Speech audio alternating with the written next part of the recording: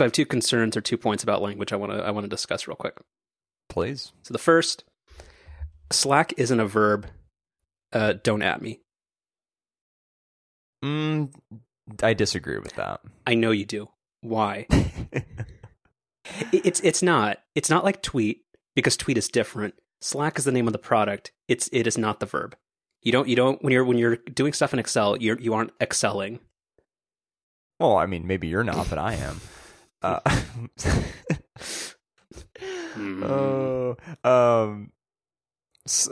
if when someone, oh wow, this is off to a great start. No, it's because I appreciate that you've cracked yourself so much. You cracked yourself up so much that you literally can't continue.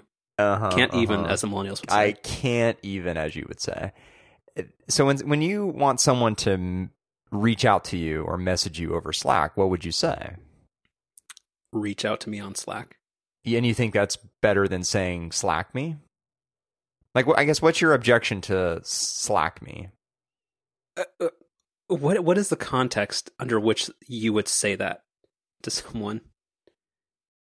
Well, I don't ever really want anybody to message me, so I don't think I would ever prompt that. Well, but coworkers would just figure that out.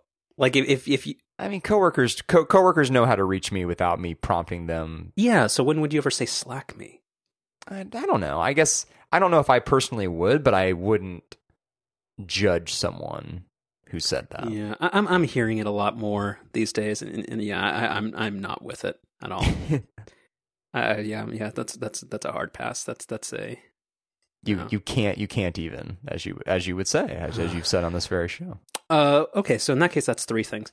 Have you seen this thing people are doing where they say like I'm literally dead as like a reply to anything they see on the internet? Like if you're going to quote a tweet, it just says like I'm dying or I'm literally dead. So I've seen that. Is there like an uptick in that? Like what's prompting this? I don't know. It just seems like it just seems like something that's happening more and more, and it's another millennial phrase that I can't get behind. It seems like we've just run out of ways to describe emotions and reactions to things. I don't know.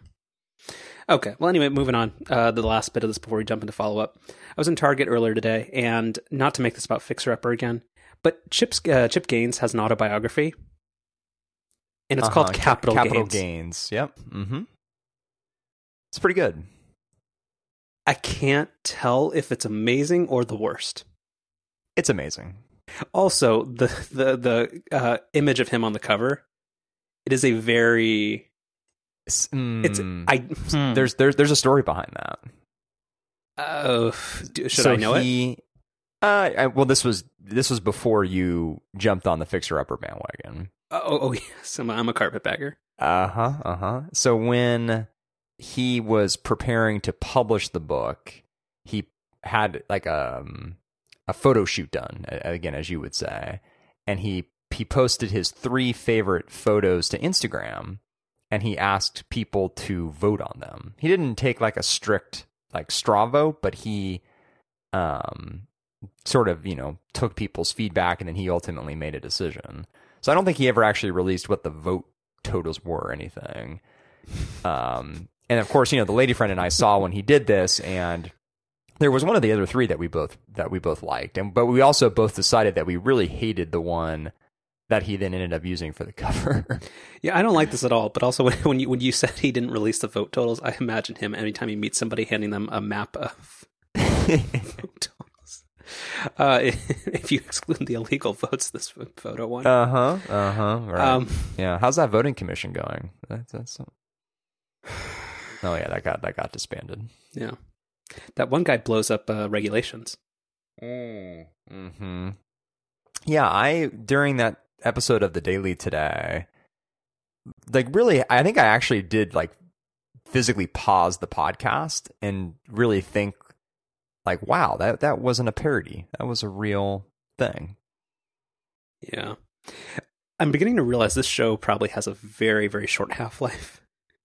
Or if you listen to this even 2 weeks later, it probably makes no sense. I think we have some episodes that are more like that than others.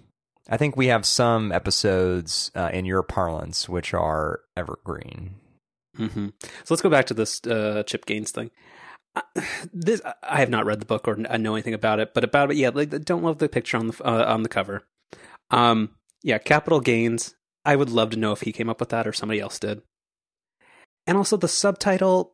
So I'm sure he's a very savvy, smart guy. Like, I mean, like he plays up being a goofball in the show, but I'm sure he's like an incredibly smart guy. I don't love the smart things I learned doing stupid stuff. Well, but again, you haven't read their other book yet, have you? No.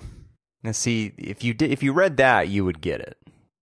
But when, like, I guess maybe approaching this in hindsight, or like since Fixer Upper, like that phenomenon is over, like that was an incredibly successful business venture, and I assume like so much of it is choreographed, not in a bad way. I just think I think they, not to sound like Marco Rubio, but they know exactly what they're doing, which is good.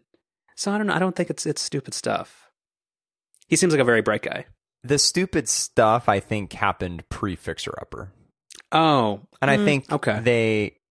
during Fixer Upper, I agree, they probably play that up, but he legitimately did a lot of stupid stuff pre-show. Okay. Capital just kind of how, we say a lot of stupid stuff pre-show sometimes. Kind of like that. Oh, so we're going to bring that conversation online. Okay, can we talk about your touch typing? Sure, or lack thereof. Well, yeah. Don't slack me. I think you're thinking of don't at me. Mm-hmm. Yeah, I am serious. Okay, we were talking briefly about the Microsoft ergonomic keyboard that I think has probably been a previous Chef Special, and that we both use. Do you use it at home as well? I do not use it at home. I only use it at work. What do you use at home? Since I think you use the closed laptop method. I gave that up a while ago. I just use the laptop here at home. Oh, external monitor. Although that's no extra monitor currently. I was just thinking, I worked from home today and was kind of just rethinking that because I'll be on the computer a little bit more at home now. And yeah, I've been thinking about my setup here. But, for now, it's just, good old 13-inch laptop screen and keyboard. Good old 2015-inch, 13-inch. Yes. Uh-huh. Yep. Every key works, and it feels great.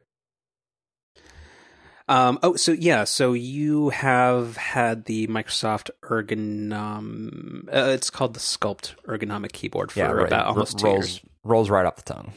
Well, it's actually discontinued where I've considered stockpiling it. But, oh, really? We'll get to this. But so you've had it for about a year and a half, and you said you just finally got used to it. You think, maybe? Yeah, we definitely talked about this on the program. I was not a fan of that keyboard when I first started using it. I, on numerous occasions, thought about dumping it, and in fact, on a couple of occasions, did in fact stop using it for a couple of days. But I always went back to it. I was always drawn to it. It's really comfortable. It just took me a really, really long time to get used to typing on it. Like, I would not consider myself a very good typer to begin with. And then when you throw this kind of weird key layout at me, that really kind of set me back. But yeah, I feel like after about, I guess it's closer to about a year and a half of use now, I feel like I'm finally used to it and I'm relatively proficient at typing on it. So 2 follow-up questions. The first is what kept you going? Or, man, that sounds weird. But what made you keep coming back to it? Like, why didn't you just be like, oh, I don't like this keyboard. Let me just go back to whatever Dell like USB keyboard that IT has laying around, or just using your laptop keyboard? Like, what made you keep going back to it? I think it was just because it was so comfortable. Mm-hmm. Like, whenever I would try to not use it for a day or two and go back to a regular keyboard, it would just become really clear how much more comfortable the ergonomic keyboard was to use. And so even though I wasn't as good typing on it, the comfort made me want to get better at it. Do you use the negative slope thing? I do, yes. Okay, good. What was the second part? Oh, yeah, so you said you're not a touch typist. That seems very interesting to me. I'm mostly a touch typist, but not like 100%. Do you just sometimes have to look down to reorient yourself, or what do you mean? Yeah, exactly.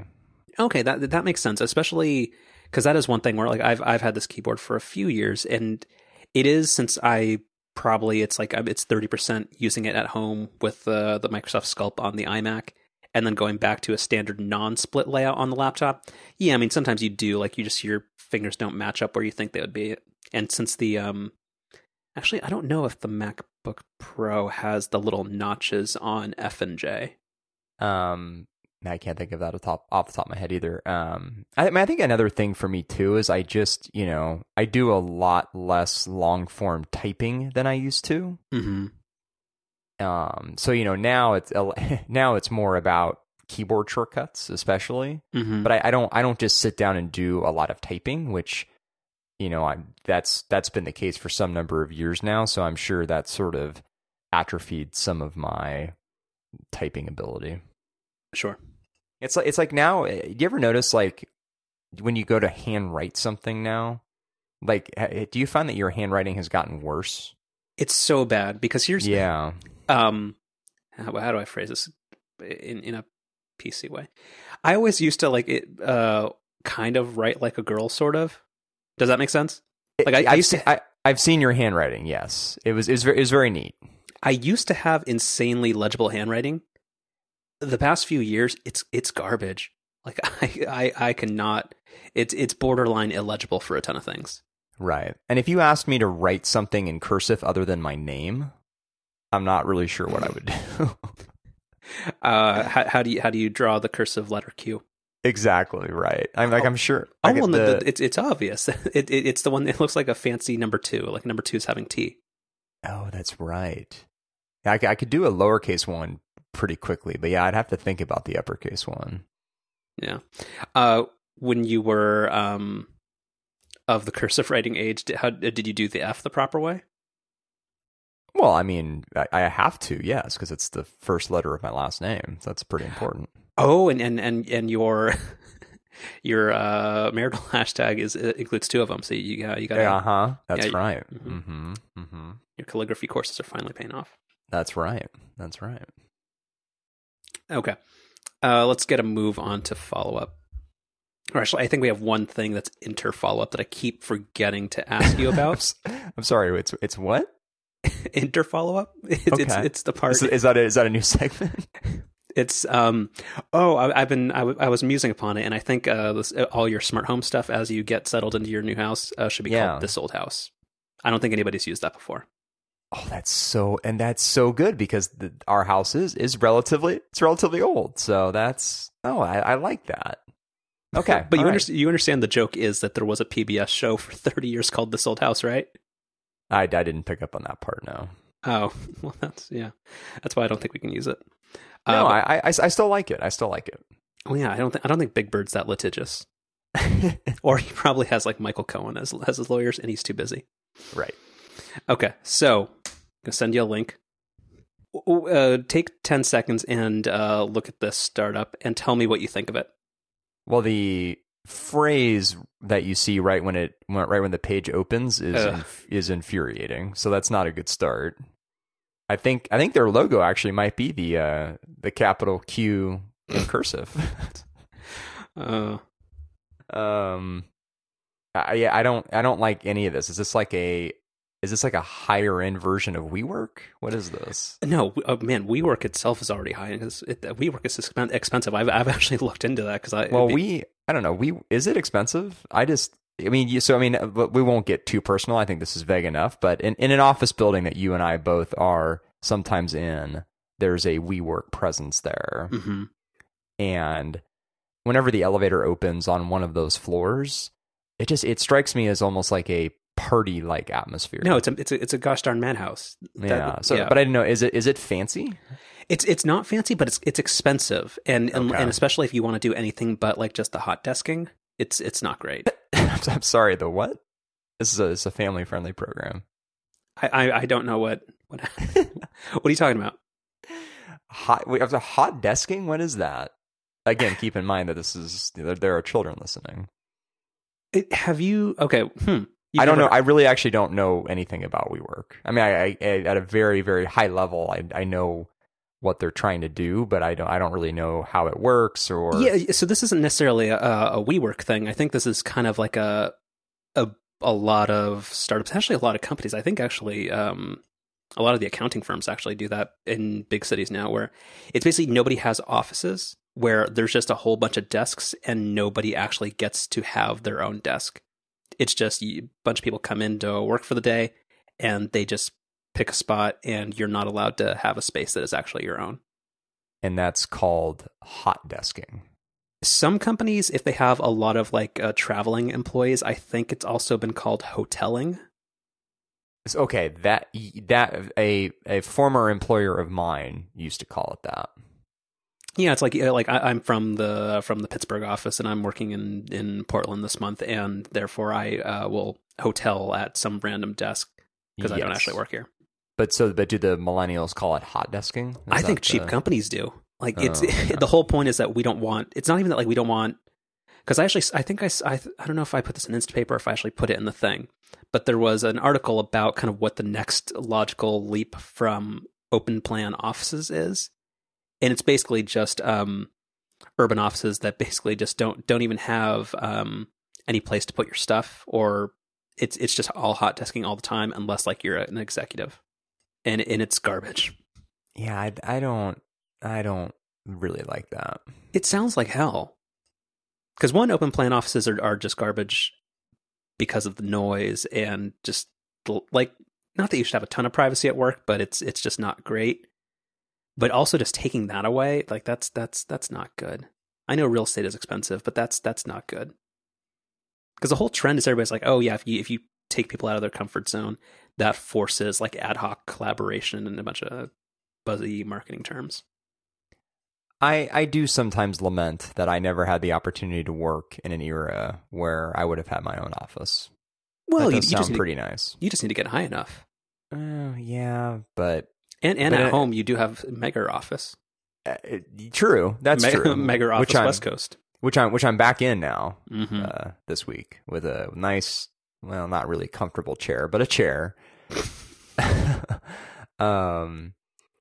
Well, but I don't even now if I worked my way up, it's pretty often with companies, at least here in the Bay Area, where even executive folks don't have their own office. Well, here's the thing. If you're a big enough executive, you make the fucking rules and you do whatever you want. Okay, fair point. You can use company money to hire capital gains, Chip Gaines, to build you an office. Fair enough. Mm-hmm. One of Joanna's paint colors at Target is called shiplap. Have I ranted to you about her design of offices on the show? No, other than like, well, my own observation, from watching a season and a half of it, is basically it seems more ornamental than functional, and her kids always draw stuff and shove crayons in the middle of the table. But go ahead. Well, so I mean, that part doesn't bother me, but you were on the right track there where they look beautiful, of course, and I really like the idea of having a desk in the center of the room. Like, it looks really nice, and when you walk in, there's just something about it that looks really elegant. But it is just 1,000% not functional as an office because, I mean, unless you're living the MacBook One lifestyle, I guess, and like literally don't have any cables. I just don't see any way to. I mean, it's hard enough to manage cables like when your desk is in a corner and you can kind of tastefully hide them somewhere. But if your desk is just like in the middle of the room, I mean, you're going to have like a power outlet and maybe even an Ethernet jack like in the floor in the middle of the room. But then you're also going to have to find a way to then organize all those cables. I just don't see that working. I assume Joanna has a really elegant way to deal with Dongletown. Like I assume Dongletown is right outside Waco. Mm-hmm. Yeah, that might be. Yeah, I don't know. Maybe Tim gave her like a pre-release AirPower mat, and that's why she just thinks cables aren't a thing anymore. Could be. Yeah, I a lot of times I do worry in case I'm gonna. Maybe the honeymoon phase is over with a fixer-upper for me, but like it seems like a lot of times it's like if you thought it through, sometimes maybe they're not always the most functional choices. Like, I still really like it, but anytime they discuss a workspace, I'm like, no, that's not really how that would work. Or that like, I completely agree with your point that a lot of times it seems like it's just it's beautiful, but this is not how. If somebody really did want to work from home, like, this is not how you do it. Well, so I mean, counterpoint, I guess. I mean, this happens even when you're looking at open houses where they've been staged, and you go, you know, I don't think I would really lay out that room that way, or I don't think I would use that room for that function. So, you know, I'm sure a lot of these families, when they move into these homes, they, you know, kind of rearrange what Chip and JoJo, as you call her, did. Mm-hmm. Yeah. Okay. So the spacious startup thing. Wow, that got off track real fast. Because, and I think we have differing opinions on this, but like, I'm not to put too fine a point on it. I'm right and you're wrong. Is some of the best work you can possibly do, whether it's for your own personal work or actual work, like worky work. That happens like in a place where people are, particularly like a coffee shop or something like that. I'm literally so mad. I don't understand your resistance to this idea, or like explain, please. I cannot imagine a scenario where I would be more productive in an environment that's loud, has tons of distractions, has probably a limited space to work on, versus either working in the comfort of my home or even at my desk in my office. I can't imagine where I would be more productive in an environment like that. So I'm an introverted guy, and I feel like that is the one instance where I actually do feed off other people's energy. Like it like at home, maybe you're just way more, I mean, actually I'm sure you are, but you're way more disciplined than I am. Where like at home, I don't know about that, but I mean, I guess I have seen the badge icon on your OmniFocus. Hey, that's at 4 right now. Nice. Okay. Now we're talking. Let me not look at Fridays. Nope. Just close that out. Yeah, like maybe you're more disciplined than I am, but like when I'm at home, there's a billion things that can distract me.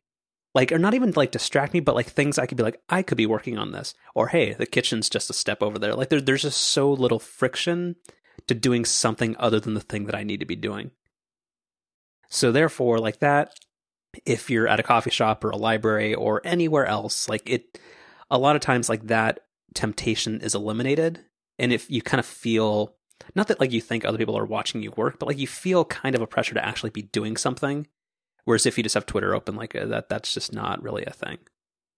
I don't know. Like I find working at home exceptionally challenging. Okay. Yeah, but no, the startup, like since I spend most of my time in Marin, it doesn't really make sense.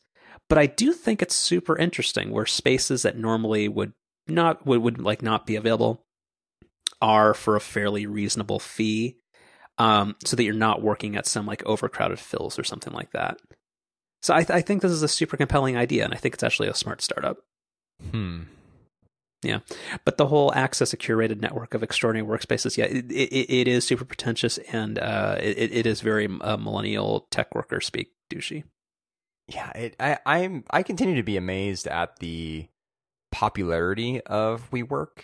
I'm surprised there are that many people who that's a valuable service for. I mean, I think it makes sense for small companies. Yeah, that's true. That's true. And there is allegedly a social aspect to it where like it's like, oh, hey, you can network with other like-minded entrepreneurs and people working on the next big thing and blah blah blah, VC money, blah. I guess I get that, but I'm just surprised at the scale of it. Like I know that there are some of those people out there, but I guess I didn't fully grasp how many of those people are out there. Yeah, but I assume it's all like horror. Like the company is probably horrifically in debt, I assume. Mm-hmm. But unfortunately, like WeWork is also trying to get into, and there's a lot of startups trying to copy that that business model or that type of thing for living spaces, which I think is the I've seen worst. that. Yeah. Mm-hmm. Yeah. Okay. All right. So let's get. So we're done with inner follow up or whatever I called it earlier, and we are into follow up. I think this old home, right? No, This Old House. This Old House. Yeah. Never. Do you know who Bob Vila is? Yeah, of course. Yeah. He's one of the key hosts of This Old House. Oh, really? Yeah. Oh, okay. Yeah, he was the Martha Stewart of Home Improvement and such in the 90s. Yeah. Got it. Okay. So, this is not really a topic, but it's mainly I just want to read a story title for an article title from the Washington Post. But there was a data breach at Chili's earlier this month, and the headline was, "I want my data back, data back, data back." And I thought, perfect. The lady friend has an irrational hate for those commercials. Well, isn't the restaurant doing really poorly, so won't they be gone soon anyway? Are they? Oh, that makes me sad. Chili's was one of my favorite restaurants growing up. Oh, because you love your Bloomin' Onion. Or is that Outback? Well, there's a story there, too. It used to be both places. Mm-hmm. I know. This is another episode where we literally don't get to actual topics. It's either the best episode we've ever done or the worst. It's hard to tell so far. Option two. They both used to have competing products. I think at Chili's, it was, oh man, what was it called? I can't believe I've forgotten this. You're right. It was the Bloomin' Onion at Outback, and it was oh man, it'll come to me. But then when there was that whole like trans fat thing that I don't remember if it was like a law passed in California, or I don't remember exactly what the details were, but there was something that happened that prompted Chili's to stop selling it. But Outback continued to sell theirs. But it was never quite as good as Chili's. Additional details from Marketplace. Apparently, Outback's Bloomin' Onion is 2,360 calories. Okay, real-time follow-up. It's the second I saw this, I was like, yes, this was it. It was called the Awesome Blossom. I remember that from The Office. I'm on this Wikipedia article about Blooming Onion, which also talks about Awesome Blossom. It says that it was removed in 2001, and then in the nutritional section here, it says that the Awesome Blossom at Chili's was ranked worst appetizer in America by Men's Health magazine in 2008 for the unusually high totals of calories and fat, with 2,710 calories, 203 grams of fat, 194 grams of carbohydrates, Jesus Christ, 6,300 milligrams of sodium, which equates to sort of like the nutritional facts of 67 strips of bacon.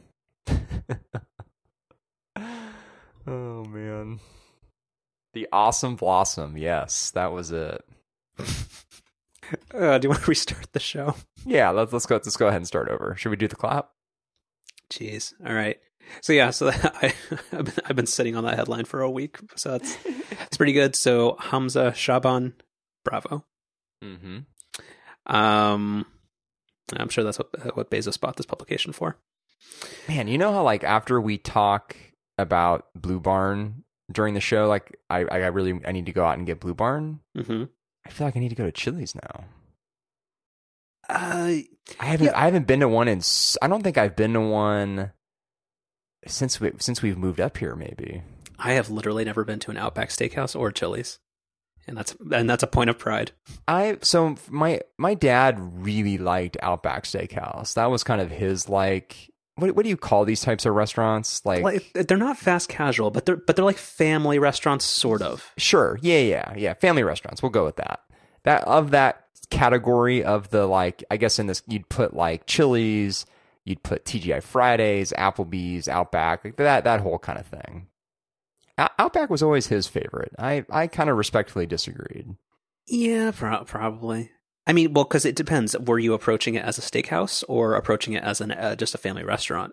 I never really approached any of these places as a steakhouse. No. They did just kind of like a family restaurant. I mean, growing up, it was all about the chicken tenders, which, I mean, if we're being honest, the place you really wanted to go for that was the Elephant Bar. You ever been to an Elephant Bar? I have, unfortunately. The one in the East Bay closed, but also, no, it's Is the one on the peninsula still there?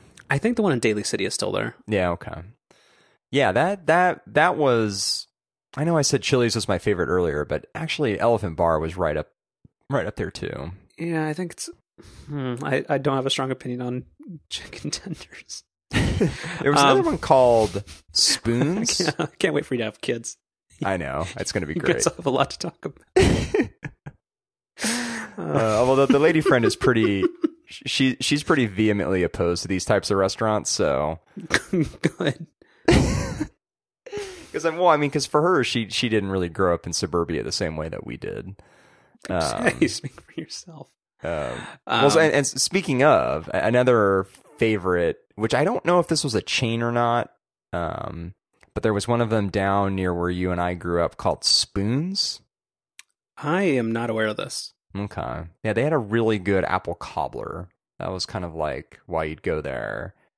But it was cool because they like their parking lot was like kind of not really far, but like it was a little bit of a walk from the restaurant. And they had like a golf cart shuttle that would take you back and forth from this parking lot to the restaurant. I mean, you could walk if you wanted to, but if you just happen to catch it where you could hop on the little golf cart shuttle, you would do that, and it was great. That's very American. Eat a horribly unhealthy meal and any potential means of actually working it off. let's put fossil fuels into the mix. Yep. Hashtag winning. Okay. I wasn't even thinking about that. I'm sorry. Okay. What was I talking about? Speaking about, this is gonna be another food episode. In terms of Orange County food, did you ever go to a place called Islands? Oh yes. Thoughts? I love Islands. The basket of fries. Hey, you want to bring this full circle back to fries? You get a basket of fries at Islands. No ketchup required. Nothing. That's a good set of fries. Does Islands exist in Northern California?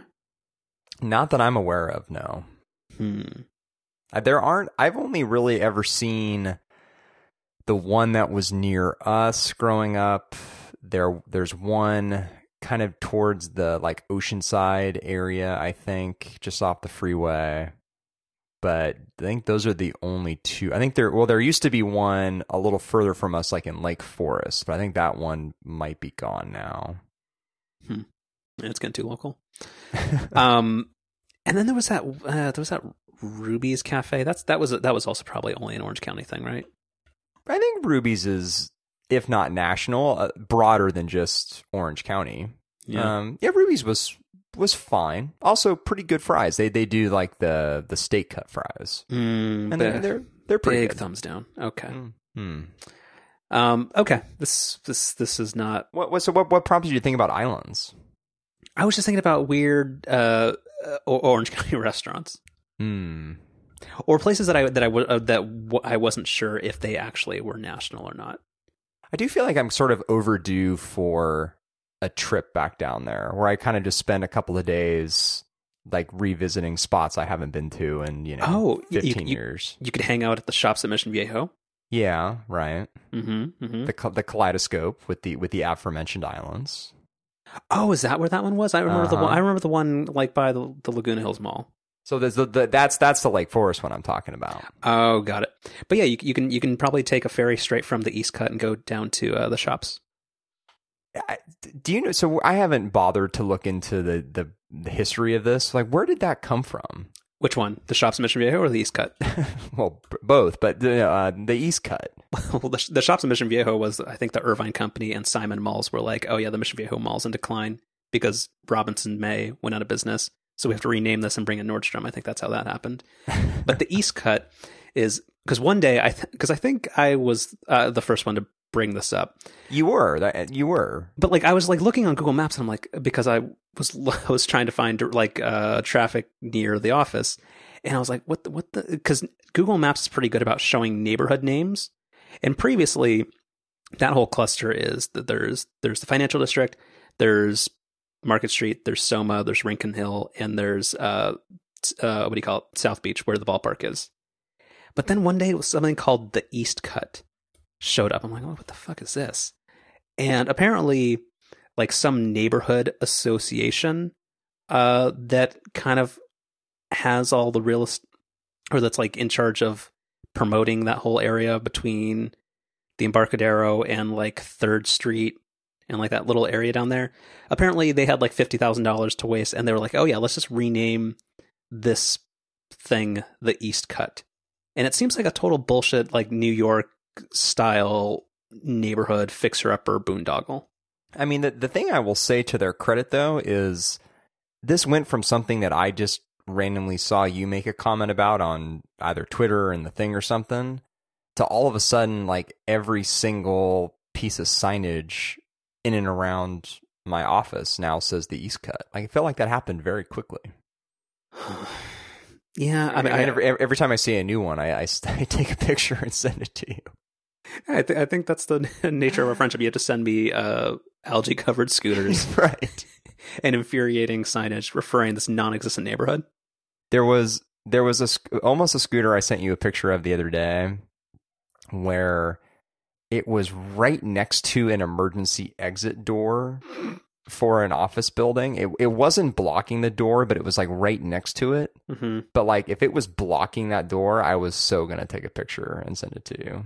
Oh, you should have put it in the fucking garbage. A scooter talk. People who are vandalizing, throwing, like what is your read on that? I'm not a fan of that. I mean, as much as I dislike them, I would never personally try to damage one or do anything like that. What if you're just sticking it in the garbage? No, I don't think I would do that either. I'm on the fence. The hubris of, yeah, I'm on the fence. I mean, I see it, but I'm too much of a goody two shoes, too much of a rule follower. That's maybe. You kind of are too. Oh, I'm the ultimate rule follower. Yeah. Speaking of not following the rules, Wells Fargo is rebranding. So I sent you a link to their website because there have been billboards for this all around town, and I'm becoming somebody who just tracks the best and worst billboards across the Bay Area. And there's this Bitcoin one that's really irking me, but there's this one from Wells Fargo where apparently they were established in 1852, but they're reestablishing in 2018 to recommit on you. And I think this means that they're not going to open up accounts in your name that you didn't actually want, or force you to buy car insurance that you don't actually need and is probably illegal to offer it to you. So I'm glad. Wait, so they're rebranding, but they're not changing their logo or their name? No, they're just creating a website and spending a bunch of money on billboards to show them that they're not actually going to open up accounts in your name that you didn't ask for. Did they just steal all the old Virgin America assets and put it on their website? Are they going to give you pop chips or something? Like, I don't. I mean, this looks exactly like Virgin America's website did. Same colors and fonts and everything. It kind of does, but if you scroll through this, so there's a couple things. One, this whole marketing campaign is bullshit. And nobody likes banks, but Wells Fargo has always kind of been one of the worst. And even though they got fined a ton of money by the FTC, I forget which one actually enforces that kind of stuff. But like this all rings extremely hollow because nothing actually changed. Like I think the CEO stepped down and somebody gave up some bonus money, but that's pretty much it. But this seems like a very half-assed marketing attempt. And the worst part of it is if you scroll to the part where it says debit card on and off, they reverse the way the off button works. And also, I like that their big innovation is that they will text you anytime an account is opened up. So if you know that their employees are doing shady stuff, like that, you're solving the wrong problem. Yeah. And also, they're taking credit for Apple Pay. That's cool. No debit card. Use your phone. Yeah, I'm sure you invented that. And also, I think their weird mock-up of the iPhone 10 isn't actually the iPhone 10, because the iPhone 10 doesn't have antenna notches there, does it? Let's see. I mean, the only pictures I'm seeing are the ones that are kind of like directly face on, so you wouldn't. Well, no, you can see where it says no debit card, use your phone. There's like there's 2 on the top, 2 on the bottom, like weird antenna notches that I don't think exist on the actual iPhone 10. Oh, I see what you're saying. Huh. Yes, this is a really poorly designed website and a poorly designed campaign, and also Wells Fargo can go fuck off. Okay. Net neutrality. What happened there? Well, so we talked about on the show a couple of weeks ago now how the Senate had used kind of some previously sort of unknown provision where Congress has the right to review any decisions made by the FCC.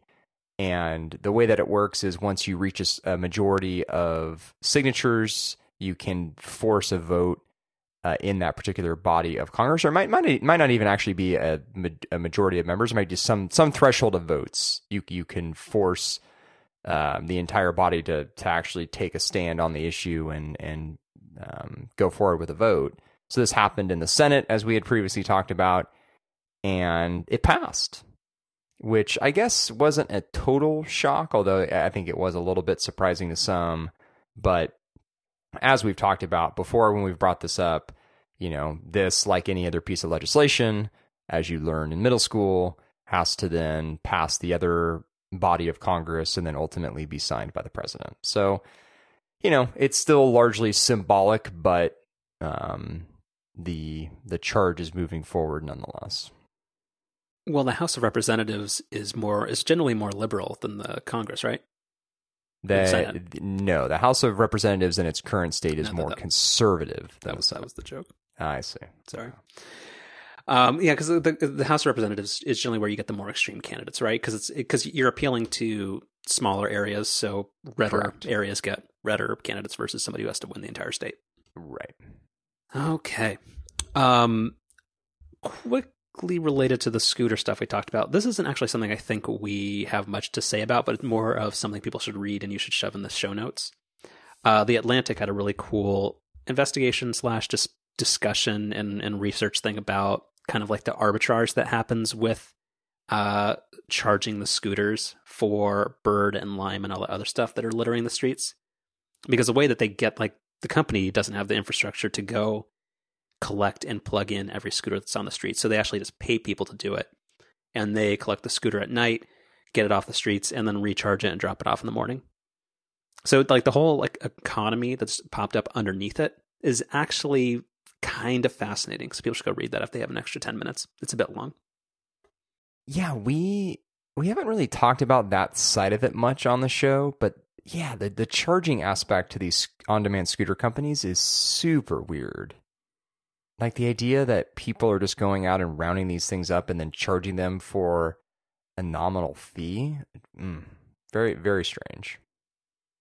It's the urban students' lemonade stand. No, but it actually is kind of sketchy and weird. Because apparently there's some weird stuff going on. Not on the company side, but just in terms of like just whenever you have something where somebody could make money and it's in a vague like edge case, sometimes some weird stuff happens. So it's a good read. In terms of Netflix, the Obamas have signed a deal with Netflix, and we'll talk about the actual part of this. But I did like on Twitter where there's a whole thing. Do you remember the thing when Keurig was like dropping Hannity as somebody who they would sponsor? Right. And then everybody was taking videos and putting it on YouTube of them destroying their Keurig machines, to own the libs. Right. So the same thing as I saw a tweet earlier today that had a few thousand retweets on it of who else is canceling their Netflix subscription to because they inked a deal with the Obamas. How else are you going to stick it to the left?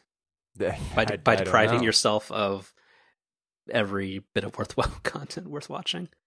Well, how are these people going to watch the new season of Arrested Development, Carlos? See what I did there? Now, so I want to talk about this. Yeah. So there's news on the Arrested Development front. Two pieces of news. So the good part upcoming. Of the bad part. It's all good. It's all good. There was a New York Times thing the earlier today that was not a good part about it, but okay. Well, if we're talking about one of the specific actors, yes. But talking about the show in general, there's two interesting things. So the first, which we've kind of known, which is season 5 is coming. It now has a release date, May 29th, so very soon, next week. But then the other really interesting thing that happened is they re-released season 4 in a completely recut format where they took all of their existing footage, plus I guess some scenes they didn't use in the original version, brought Ron Howard back in and completely redid the narration and basically restructured the show so that it was much more similar to the first 3 seasons. Because if you recall, the season of TV that Netflix put out was where basically each episode kind of followed a single character, which was kind of for 2 reasons. One, they didn't have the cast all together on the set for very many days. But 2, this was like in the early days of Netflix original content, so they were kind of just trying to do crazy stuff. And, you know, by all accounts, mine included, that didn't really work. I didn't think it came out very well. It was needlessly confusing, and a big part of what makes that show so good is all of the characters interacting with each other, and that it was just kind of lacking that. But so again, they went back and completely redid season 4, recut season 4, and the lady friend and I just started watching it this week, and I have mixed feelings because it's really, really good. It's so much more like the look and feel and flow of the first 3 seasons. So I'm happy that it's there now. But on the other hand, it makes me mad because why the hell didn't they just put this out in the first place? Like, if they would have just put this out first, this would have been a totally fine season of Arrested Development. So it kind of bums me out that it's come so late, but it's really well done, and it's a total surprise. So we talked about this a couple of weeks ago. What was the reasoning for putting out the Netflix version? Because I remember there was something. The original motivation of putting out season 4?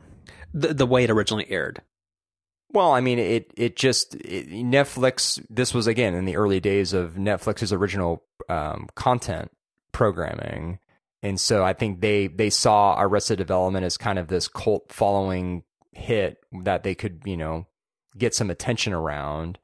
But because they didn't have the entire, you know, acting crew on set very much together, they kind of went with this weird structure where each episode followed basically a single character. So, like, from the time it was released, they had both options at the table, and Netflix just opted for, they think this is a better product?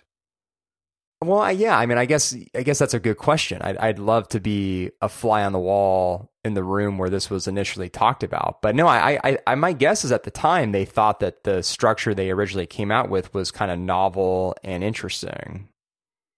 But it kind of fell flat. Well, it is interesting that with streaming, this kind of thing is on the table. Where if you can kind of have, remember like when alternate endings and deleted scenes when DVDs came out, like that was a whole thing, right? Where this is kind of like, it's like, oh yeah, we cut it and we think this is the director's cut of this season of TV. And you know what? The friction of doing that is almost zero. Totally. And you know, I do mean this. Take this in the same vein as my Fixer Upper recommendation to you. Mm-hmm. I know that you're not a fan of season 4 of Arrested Development, and again, I was not either. But I really can't say enough good things about this recut version. Yeah, but it's so much better. Because this came out like 4 years ago, right? Like, you know, it's been a while. It's crazy. Yeah, the original cut of season 4, I think, came out in 2013. Yeah, I think it was like 2013. Yeah. Like, I unfortunately, I think I will probably pass. But if I remember, like, there was like this whole like 4-episode thing about George Sr., and I just hated every minute of it. Well, so that's the thing, right? Is there are some storylines that I didn't love either, but because there aren't single episodes that focus on them, and because they're sort of interspersed between other plot lines, they're kind of less annoying. And the other thing that they did, which I think is also equally important, is they decided to do this bizarre thing where, I don't know if you remember this, but season 4 ended up being like, I think it was like 16 episodes. But like some of the episodes were between like 35 and 40 minutes, which for Arrested Development is just weird. Like they should be, you know, quick hitting, fast moving 22-minute episodes. And so as part of this recut, that's exactly what they did. I think it's like 22 episodes and they're like 22 minutes each. So following the format of the original show. And so they flow so much better. So I considered not watching it either. Like I was pretty skeptical, but some friends started watching it and really recommended it. So, we gave it a try, and we've been really, really impressed. It really is like a totally different show. It's pretty amazing what they did. It has to be a lot of work because, again, all the narration's new, so they had to bring Ron Howard in to do all that. Mm-hmm. And it's not like they just moved a few scenes around. Like it really is like a totally different show. So I'd imagine it was quite some level of effort. Yeah. All right. Well, yeah, it's probably unlikely that I would watch it, but I'm glad you're enjoying it, and it's very, very interesting for how this played out and kind of how that might affect other original content. Mm-hmm.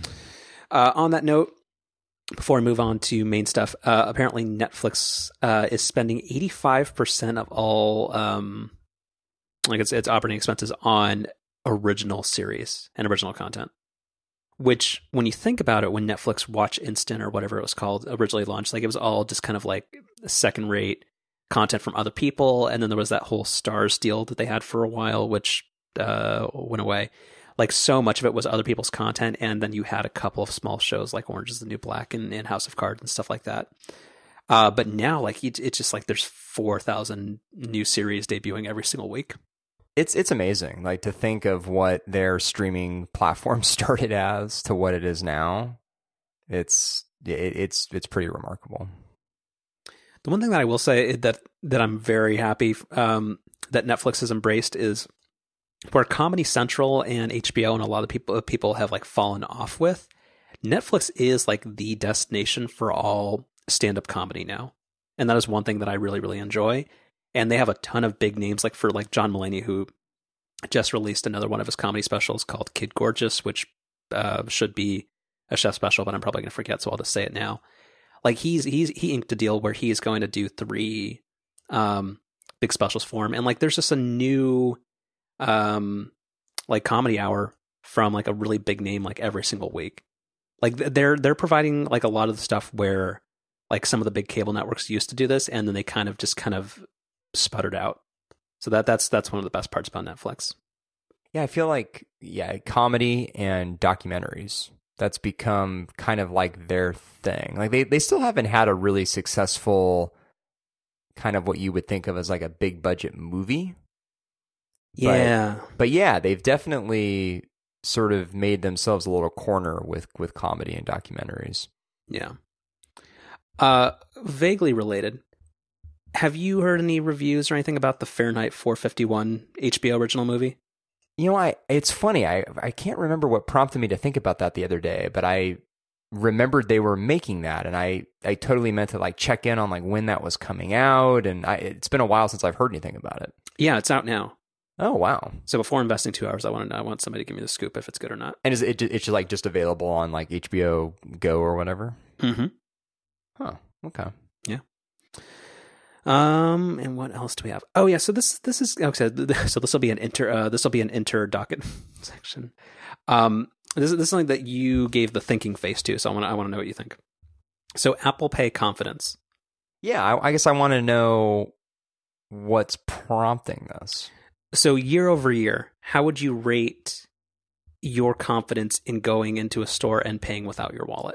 Well, if it's a store that I know has Apple Pay, then I would say my confidence is pretty high, and I would also say my self-consciousness about using Apple Pay has gone down. Like I feel a lot less weird paying for stuff with my watch now than I used to. But I guess where my confidence does break down is just not really ever knowing where Apple Pay is going to be accepted. Yeah. So that makes sense. Specifically, like my worry about it is ever like, because you know that like a store is never going to have like their payment terminal, like they're always going to accept credit cards. But sometimes, like if it's something like let's say like the chip reader's not working, you know you're always going to be able to swipe your card. So I still haven't gotten to the point where with contactless payments where I feel like there's always this hesitation as I'm leaving. Like if I'm going to like go get groceries or something after going to the gym where like, I don't want to actually grab my wallet because I don't really have a good place to put it. Like I that level of confidence, like at Trader Joe's is 100%. At Safeway, because Safeway doesn't actually really advertise as supporting it, it just happens to work at some locations. Like, I don't know, the confidence isn't really there to, like, I still kind of like, I hesitate and worry and be like, oh, should I actually grab my credit card just in case? No, that's a really interesting point, because I do think it makes a huge difference when you see the Apple Pay logo. Like when that's either on the store window or even more ideally like on the terminal itself, then you're like, oh yeah, no, I feel good about paying Apple Pay. But yes, like examples like Safeways is kind of weird. Well, because the thing with Safeway is like normally for a place that embraces contactless payments, like the payment terminal will actually say like insert your card or tap to pay, or there'll be some symbol on it. But with Safeway, there isn't. Like you just vaguely sometimes at the top of the screen will get like those 3 dots kind of implying that it could accept contactless payments. Right. Where like I'm kind of like, yeah, I don't know. I don't want to be that guy that's be like, oh yeah, I want to pay with my watch. Can you hold my stuff? Like, I mean, like that's super awkward. Mm-hmm. So it's getting higher, but it's still not quite there. And then you have like places like Target that still refuse to do it, and like it's just, I don't know. It's tricky because some places are begrudgingly supporting it, and there's a lot of times where you like, I don't know, you don't want to be that guy. So the thing that I really don't like about Apple Pay, which I've brought up on the show before, but I'm going to take a little bit of a different angle with it now. The whole flow for Apple Pay with Face ID, like I think the example that I've used in the past is like the Pete's example, where you have to scan your phone for the check-in thing, then you have to bring the phone back to you to authenticate via Face ID, and then bring it back to pay. Like it's just kind of an awkward flow. But even worse than that, so you were talking about the AirPods example last week, where you feel like kind of a jerk if you're like in the checkout line and you leave your AirPods in. Mm-hmm. I feel the same way, where if for some reason like I already have my phone out or something, and like I don't pay via my watch, when you go to check out via Apple Pay and you have to authenticate with Face ID, it kind of looks like you're just looking at your phone instead of actually then going to pay. So it looks like you're not paying attention or whatever, when in fact you're trying to check out, but like you have to like look at your phone to do that. And that's where I feel like an idiot every time. So a couple of things with that. That is super interesting. So why aren't you paying with your watch? Why does the phone get involved? I'm trying to think of I guess it'd be like an example of where like I already have my phone in my hand for some reason. Like I'm trying to think of like a recent example where like for some reason it didn't make sense to pay with my watch. I mean, because normally now I do just pay with my watch, and a lot of that's prompted by the fact that I don't want to go through this Face ID process on the phone. I guess like sometimes when I've had like a sweatshirt on where like I don't want to roll up the sleeve to get to my watch to then double tap the side button. But you can still do that. Like a lot, this is again really insanely specific, but like even if you are wearing a sweater, you can still double click the side button and you confidently know that it's going to bring up your default card, and because it's contactless. I don't know. I don't know about the confident part. Not being able to see my Apple Watch screen while doing that. I don't know. But so going back to your second point, where you're nervous that somebody thinks like you're ignoring them and you're on your phone, that's super interesting. And to the point where like to avoid that, like I will, if I'm standing in a line, once somebody is at, like, I will put my phone away one person ahead of them, because oh totally, I just find it insanely rude. Yeah, the AirPods or the like listening to music, and even if somebody does like the single earbud thing, like get out of here with that. I don't like that at all. But the looking at your phone while somebody is assisting you actively, I find that so rude and annoying. Yeah, I completely agree. I think that at dinner tables. In meetings too. In meetings, I try to be really good about putting my phone away. Mm-hmm. I'm probably a little less successful there, but definitely, yeah. Checking out, eating dinner, like those are the types of situations where the phone's away. Yeah, at dinner, that is challenging. For some reason, and I need to. This is something I need to stop doing. Is I will often have my phone out face down, and I have no idea why. I don't know why I can't just leave it in my pocket. Hmm. Yeah. But yeah, Apple Pay confidence, it's improving year over year, but it is still weird. One place that it is surprisingly more common, gas stations. Like in the past 6 months, almost every gas station I've been to has contactless payments on it. Yeah, I haven't had that same hit rate. It's been a little more hit or miss for me, but when I do go to a gas station that has it, it's incredibly convenient. And also, a gas station seems like if somebody's going to put a skimmer on something, like not to get super Brian Krebs paranoid about this, but it seems like the place where that kind of thing's going to happen. Well, no, I mean, when those stories come out, it seems like more often than not, they are at gas stations. So I think that's a valid concern. Yeah, but like, I don't know, it seems great. And that seems like a fantastic fantastic place where contactless payments should be. Right, and a good example of how contactless payments can actually be more secure, even though there's kind of this weird perception that I think some people have where it's like, oh, I don't want to put my credit card on my phone. Yeah, people really need to realize so many places in the payment chain where their information is not as secure as they want it to be. So the fact that it's on your personal phone is the least of your worries. And I had the point brought up to me about so I've purchased a smart lock, but I actually still haven't installed it, so I don't have anything to say about it yet. But I had someone make the point to me like, well, what if someone hacks your smart lock? Which I promptly responded to, well, what if someone pick locks my door? I mean, it's or lock picks your door. Oh yeah, that too. Oh, I'm sorry. No, I deserve that. Oh, you could say you walked right into that one. That's what you would say, yeah. Yeah, that's. Oh, were you also making a joke about like walking through a door? Yeah. Oh, wait. Okay, that's pretty good. I can't tell if you're trolling me or not. What was I gonna say? Which one are you? Who even knows anymore? Yeah, but like that's the thing where if somebody's super. Well, I actually don't know about this. Like, because if somebody is super determined to break into your house, they just will. And odds are you're going to leave a window unlocked or something, or your dog is going to let somebody in instead of actually being you. But did you see there was a story about Nest? Like all of their home services, including the Nest Cam and also their smart door lock and smart security system, were offline for like 3 hours. No. Yeah, so that happened, and if that's a company, like, that is the part where I worry about the, like, reliability of Internet of Things. Not necessarily the security aspect of it, but, like, just because, like, AWS or Google's Cloud is having an issue,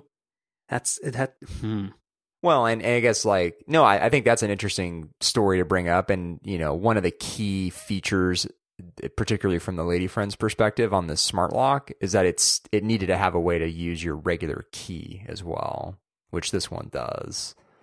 So you're not totally out of luck if it doesn't work. I like how she's like your own personal red team. Oh, she totally is. She very much keeps me in line. All right, let's talk about let's get into the main stuff. No more inter things. Elon Musk had a day. Mm-hmm. I know we don't want to talk about this, but this is too dumb not to talk about. I'm not even sure it's dumb. Actually, I take that back. It's dumb, but it's also really worrying. So let me open up the link.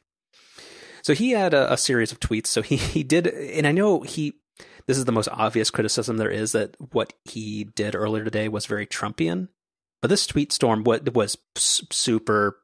It was a better, more proofread version of what 45 does. So it starts with the holier than thou hypocrisy of big media companies who lay claim to the truth but publish only enough to sugarcoat the lie is why the public no longer respects them. Problem is, journos are under constant pressure to get max clicks and earn advertising dollars or get fired. Tricky situation, as Tesla doesn't advertise, but fossil fuel companies and gas diesel car companies are among the world's biggest advertisers. So, I know Tesla's been having some challenges, especially with the Model 3. And they have been having an issue with leaks as well. And I know Elon Musk in a lot of ways is kind of a broy guy, and also like I think in a lot of ways he gets like that whole like visionary CEO title, but in a lot of ways he's actually not that. This just seems like a weird strategy even for him to basically take a play or a page right out of Trump's playbook and go after this whole delegitimizing the media and fake news tact just because his company's having a little bit of a rough time, and he's in control of a company that usually likes to take the lead on creating the narrative. So I think this whole thing is just insanely problematic. Yeah, I couldn't agree more. I think there's some truth to the idea that the way that Tesla's been covered in certain ways has been a little weird and maybe even unfair, but the way that he's responded to it it's so petty, it's so childish, and especially in the current environment we're in, where the president himself has also been attacking the media, which is this incredibly dangerous thing that's happening. The idea that he would mimic that behavior is just it's dumb, it's nearsighted. Like it's very frustrating. Well, for both of those figures, basically the term fake news means any facts that they don't agree with. And that's the problem, where basically your response, rather than just trying to lay out the facts and let the end user or the news consumer decide, to try to delegitimize anybody who reports anything that isn't a glowing regurgitation of either what Sarah Huckabee Sanders says or what your PR department says, sets a really fucking bad precedent, man. Well, yeah, and fake news is a very, very serious problem. And so to take that phrase and basically redefine it to better suit your own purposes is, again, really dangerous. And it's just not something anyone should partake in, especially someone like Musk, who's in a, relatively influential position. Well, and also Tesla in a lot of ways is like very much like Apple in the way that the media covers them, where there's kind of, and actually I think like in terms of like the news consuming audience and the consumers as well, because like Tesla and Apple both have a lot of people that like their products, but also a lot of people that like, like there's the whole, like they're even like, I think there's even a website called The Cult of Mac. Like there's kind of like a quasi-religious, like just incredibly devoted fan base that both of the companies have. Would you say that's fair? Yes. So I think I'm not going to call him Elon, full name treatment, that Elon Musk likes the idea that Tesla gets the level and the excited like framing of so much of their news in the same way that Apple does, where the Model 3 has been like gushed about, and for so long it was a vaporware product that they had such positive press about, and you got the whole like Apple pre-order number thing, like where like it's like, oh, they have 40, how many reservations were there in like the first 3 days? That's, man, something like 100,000. Like I can't even think of a fake over number. 100,000. Yeah, like stuff like that, where he will like that company will thrive off of really positive news coverage that is light on facts but high on like excitement and like positive speculation. But anytime there's any reporting about less than stellar work conditions at the company, or the fact that the company wants to fire everybody that doesn't have a corporate employee vouching for them, or the fact that they are aggressively trying to squash unionization at their factories. Like there's so many legitimate stories that are being told, but the fact that the CEO doesn't happen to like it, that they can then frame that as fake news is just a load of horseshit. And then when he threatens to, actually, I don't know if it's in this Bloomberg article, but he's going to create here it is, at Elon Musk, going to create a site where the public can rate, and of course outsources to the end users, can rate the core truth of any article and track the credibility score over time of each journalist, editor, and publication. Like, what is this? Like, hot garbage is what it is. I know we live in an era where like the rich can do whatever they want, but like this is this is insane. And I really think for a lot of people, kind of, especially with the Model 3, the honeymoon that Tesla has had is over. Like, I don't think a lot of people have the same brand affinity and this unfailing positivity towards the company that they did a while ago. Yeah, this whole thing is pretty sketchy and fucked up. Mm-hmm. Quick sidebar. What are your odds on actually going through with your Model 3 order, or is that pretty much out? It's I don't know. Not related to this, but just yeah, in general. yeah, totally. Yeah, it's a weird position I'm in where the lease on my car is up in almost exactly a month.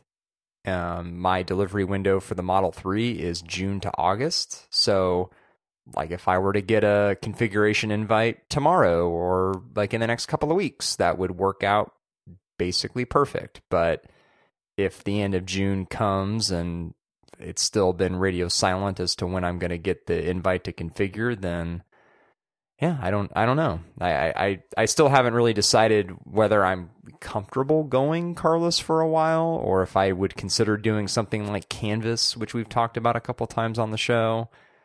I mean, the biggest thing is there's not another car out there that I'm super excited about, which is kind of the thing that is making me, at least for now, stick with the Model 3 plan. Which, I mean, it's something that we've talked about offline. Like, there's just not another... But why are you excited about the Model 3?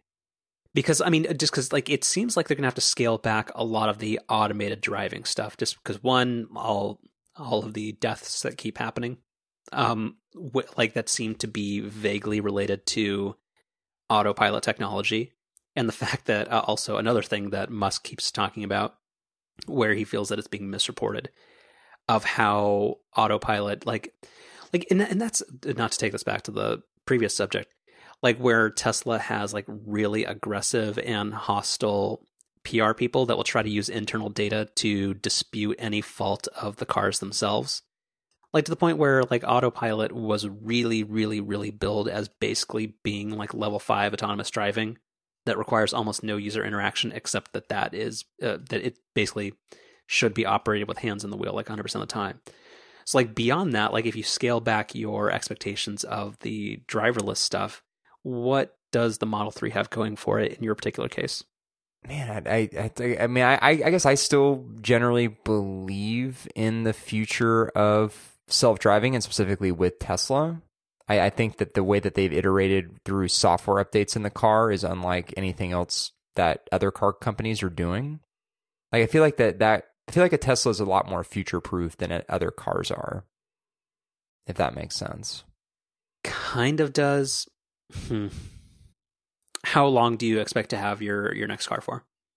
Well, this next car that I buy, I'm planning to purchase, not lease, because I've gotten past the point where leasing makes sense. It's having a monthly car payment for the rest of my life is just not a fiscally responsible thing to do. So the idea would be to have this car for a long period of time. All right. Where do you want to go next? Well, I guess, do we have anything that's kind of time sensitive in the main topics? Well, I do probably want to talk about MoviePass because who knows how long it's going to be around for. But actually, have you upgraded to 1Password 7 yet? I have. I have not. How is it? It's nice. Good, clean, new interface.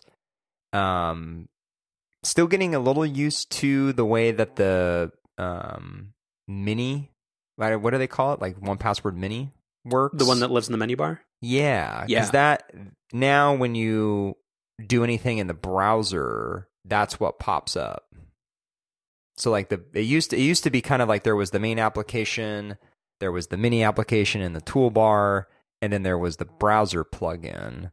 But effectively, the browser plugin is just a link to the mini application in the toolbar now. And it works mostly the same, but it kind of pops up like a separate window now, which is just like a little different. But in general, again, good, nice, clean interface. And I haven't dug into a lot of the new features because I'm not a like I'm a religious 1Password user, but I don't get super heavy into a lot of the advanced features they have. So some of that stuff's lost on me.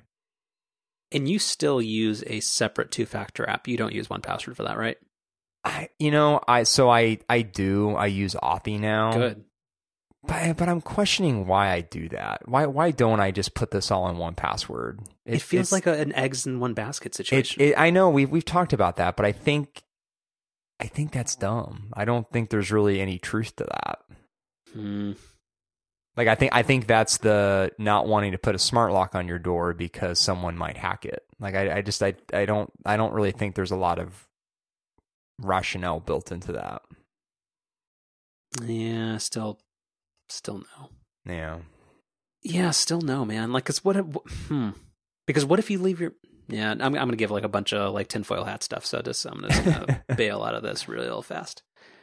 So this is AgileBit's first paid upgrade to the Mac and Windows applications in, I think, 5 years. And I think about a year or 2 years ago, they kind of changed their business model away from charging. I think if you want to buy it, you still can, but it's like $50 or $60 for the application itself.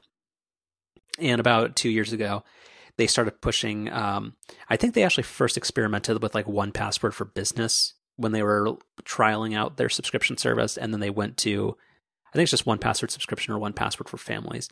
But now I think it's $35 a year, and you get access to the latest version of 1Password on all platforms, including desktop and iOS and Android, as well as like a gigabyte of cloud storage and synchronization services that don't rely on Dropbox, all for $35 a year.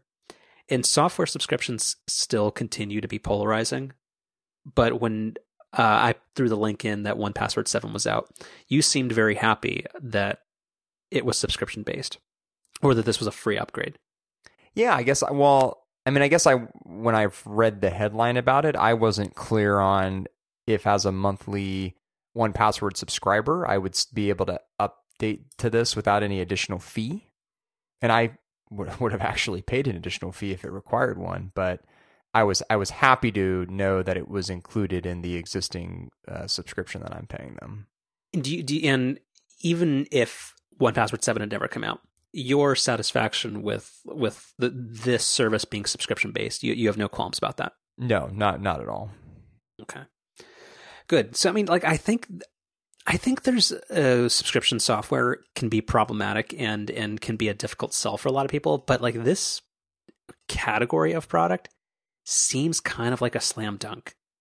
And in reading like a lot of the reviews and also like forum or like there's a thread on Hacker News about this, like which is something that appeals to a nerdier audience.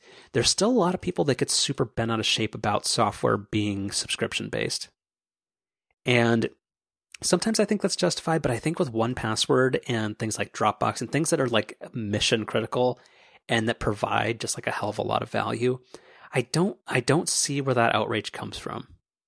Like for 1Password, I think like it could be $50 a year, and it would still be totally worth it because it's a company that, one, has a really solid product that is extremely transparent about any issues the software will ever have, that devotes the time into making great applications on almost every platform.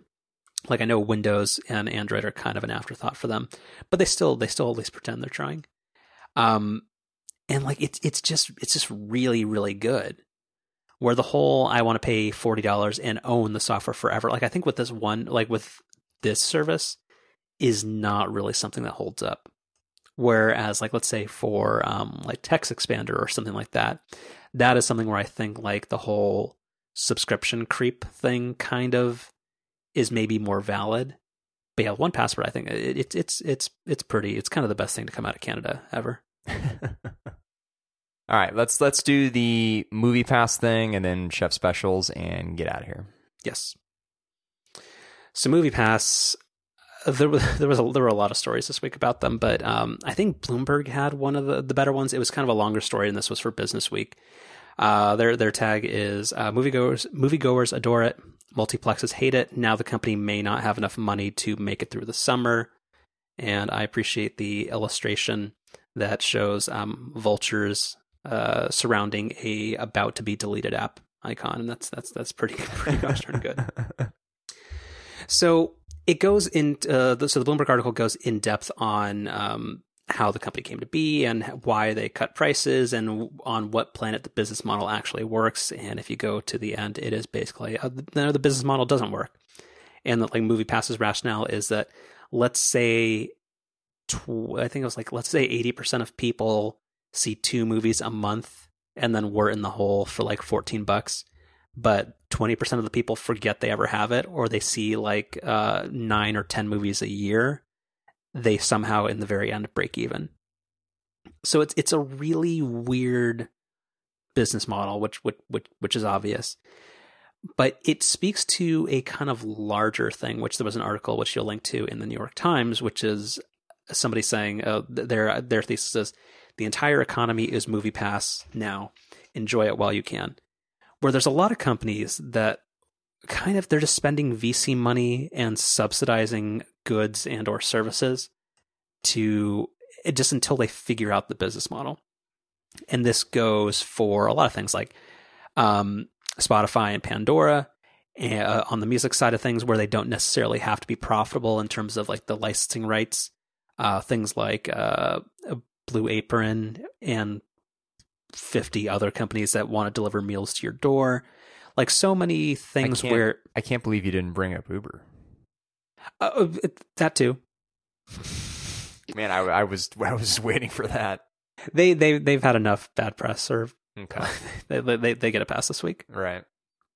But like so many services that are under the guise of disrupting existing economies and industries, where it kind of like the end user is getting a deal because they're not actually being sold or charged the true cost of a service. In the effort that the company's hope is that they eventually capture a majority of the customer base, and then eventually with scale and with price increases, eventually they recoup their investment and they form a sustainable business model. But yeah, the thesis here is that like that's basically everything nowadays, where so many things don't have to make money. And like in hopes that they actually do eventually find a business model that works. But that's kind of like, that's also fucking over everybody else who is living in the real world and has to actually make money in order to pay their employees, like to keep the economy going. So as other things get disrupted, that kind of screws over the people who already exist in that market vertical. But also there's no assurance that the people trying to do the disruption and are just spending millions or billions of VC money actually ever find it either. Yeah, so this really resonated with me in the sense that the point that I've brought up with MoviePass over and over again is I think the number one reason why movie theaters dislike it so much, which is kind of what happens after MoviePass inevitably goes away, where people now are going to have this kind of perception of what a movie costs that was never true to begin with. And with movies, I mean, sure, that's kind of, it's entertainment. It's not kind of, mission critical, as you would say. But you think about things like Uber, the way that we get around and public transportation, those are vitally important things. And if people's perception of what that should cost are kind of forever warped in a way that they should never have been in the first place, that's potentially pretty damaging. Well, so I was actually thinking about that. So what happens if, let's say, like investors are like, we're kind of, no, we don't think you're ever going to become profitable, or kind of like we're going to stop pouring money into Uber, and they end up going through a couple of down rounds or something. Like, what happens to if Uber and Lyft go away? I don't know, and then that's kind of what I think is problematic. I think that's going to be the defining word of 2018. Problematic. Yeah, just literally everything. It's problematic. Mm-hmm. yeah, it is super challenging, and like I don't know for how much longer that's going to continue, because that's kind of always been the Silicon Valley way, that eventually you can throw money at a problem and then eventually you can just kind of starve it to death and like starve your competition to death, and then you just print money. But I think as people become more connected and so much of commerce becomes digital, like not even just in terms of the transaction, but like just like the actual transacting itself, like how long can this go on for where the cost of a good doesn't have to be the cost to provide it? Like that just seem, I don't know, as interest rates go up and stuff, like I think eventually just something of that equation has to fix itself. Mm-hmm. Yeah. So you'll put links to both of those in the show notes. Already in the notes. We're way ahead of it. It's that ergonomic keyboard. Mm-hmm. Okay. So we'll table a whole bunch of stuff until next week. We're just gonna keep amassing the stockpile. And let's talk about let's get to chef specials. Let's do it. So mine, I might have made this back when we were doing picks of the week. When I first got it. Dark days. Right. But it's really it's really more useful now. And this is Eero. And so in my 1-bedroom apartment, you know, I don't think it was a necessity to have a mesh network. Wi-Fi was a little spotty in certain parts of the apartment, which is kind of why I wanted to get it. Plus there was that unique setup we had with the TiVo Mini that sort of required to have something like an Eero. But it's legitimately the case here in the new house, and it's not a very big house, but it's in kind of I mean, you've been inside of it. It's kind of a weird layout. And so where I have the router is kind of like at one opposite corner of the house. And then like where I am right now is in kind of the opposite corner of the house. And I don't know if it's because of the walls or whatever, but Wi-Fi literally like either doesn't get over here at all or comes in really, really, really faintly, to the point where like if I'll do a speed test over here without having a second Eero set up, it'll be like 8 megabits down, like really, really slow. And so it's I'm now really getting my first true taste of like what a mesh network can do. And you know, I mean, to be honest, like the Wi-Fi over here is still not, you know, nearly as fast as it is in the main room, because I mean it is just repeating a weak signal. But you know, with this second Eero set up in this room wirelessly, I can now get, you know, 60 or 70 megabits down again, as opposed to something like 8. So I mean, I've got some kind of long-term projects in mind where ideally I want to actually run Ethernet over to this room and then have this second Eero hardwired so that then the wireless speed is pretty much consistent throughout the house. Some ideas like that. But the idea that you can set up these mesh networks now with almost zero configuration is super awesome. And again, basically part of this new house would not have Wi-Fi without something like that. So big fan of Eero. And I'm sorry, do you have one of those Eero beacon things that plugs in like a nightlight, or do you just have like a second Eero thing? So when I bought Eero, this was before the Eero beacon. And there's not even a logical place to put something like an Eero beacon in the house, so that the two kind of regular boxes work fine. Got it.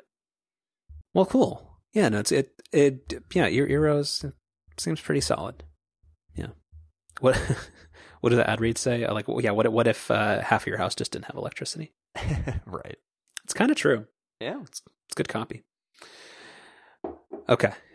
My chef special is, I apologize, it's going to be a tiny bit long-winded.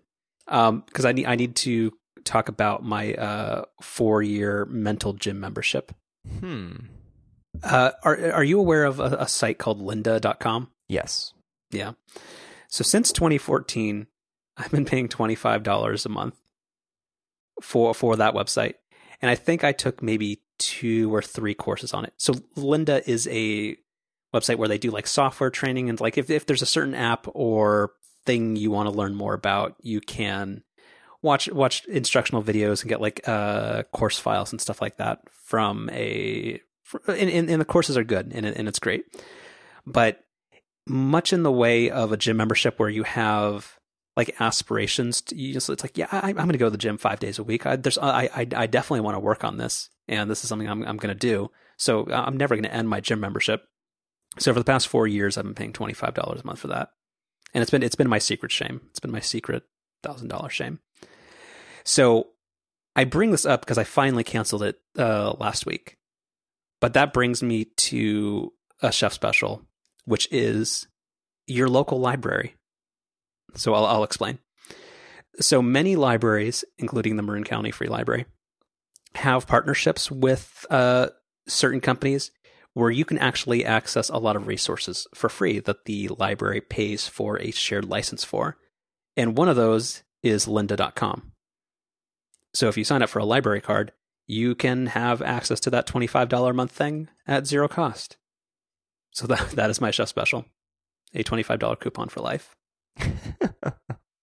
It's really a bummer. Like that. Yeah, there's so much that I thought I wanted to learn and do, and then that was just something that just every month I would see. I'd be like, yep, that's another month that I didn't use that thing. Very similar to a gym membership. You live and learn. Yeah. No, but the Marin County Free Library is amazing. You get free access to the Consumer Reports, the New York Times, Lynda, a whole bunch of stuff. So yeah, people should check that out if they live here. Otherwise, I think most libraries do a similar thing. Like I know Orange County has a whole bunch of those too. Mm-hmm. Well, very good. All right. Everybody go support your local Islands Burger Restaurant, and we'll talk to you next week.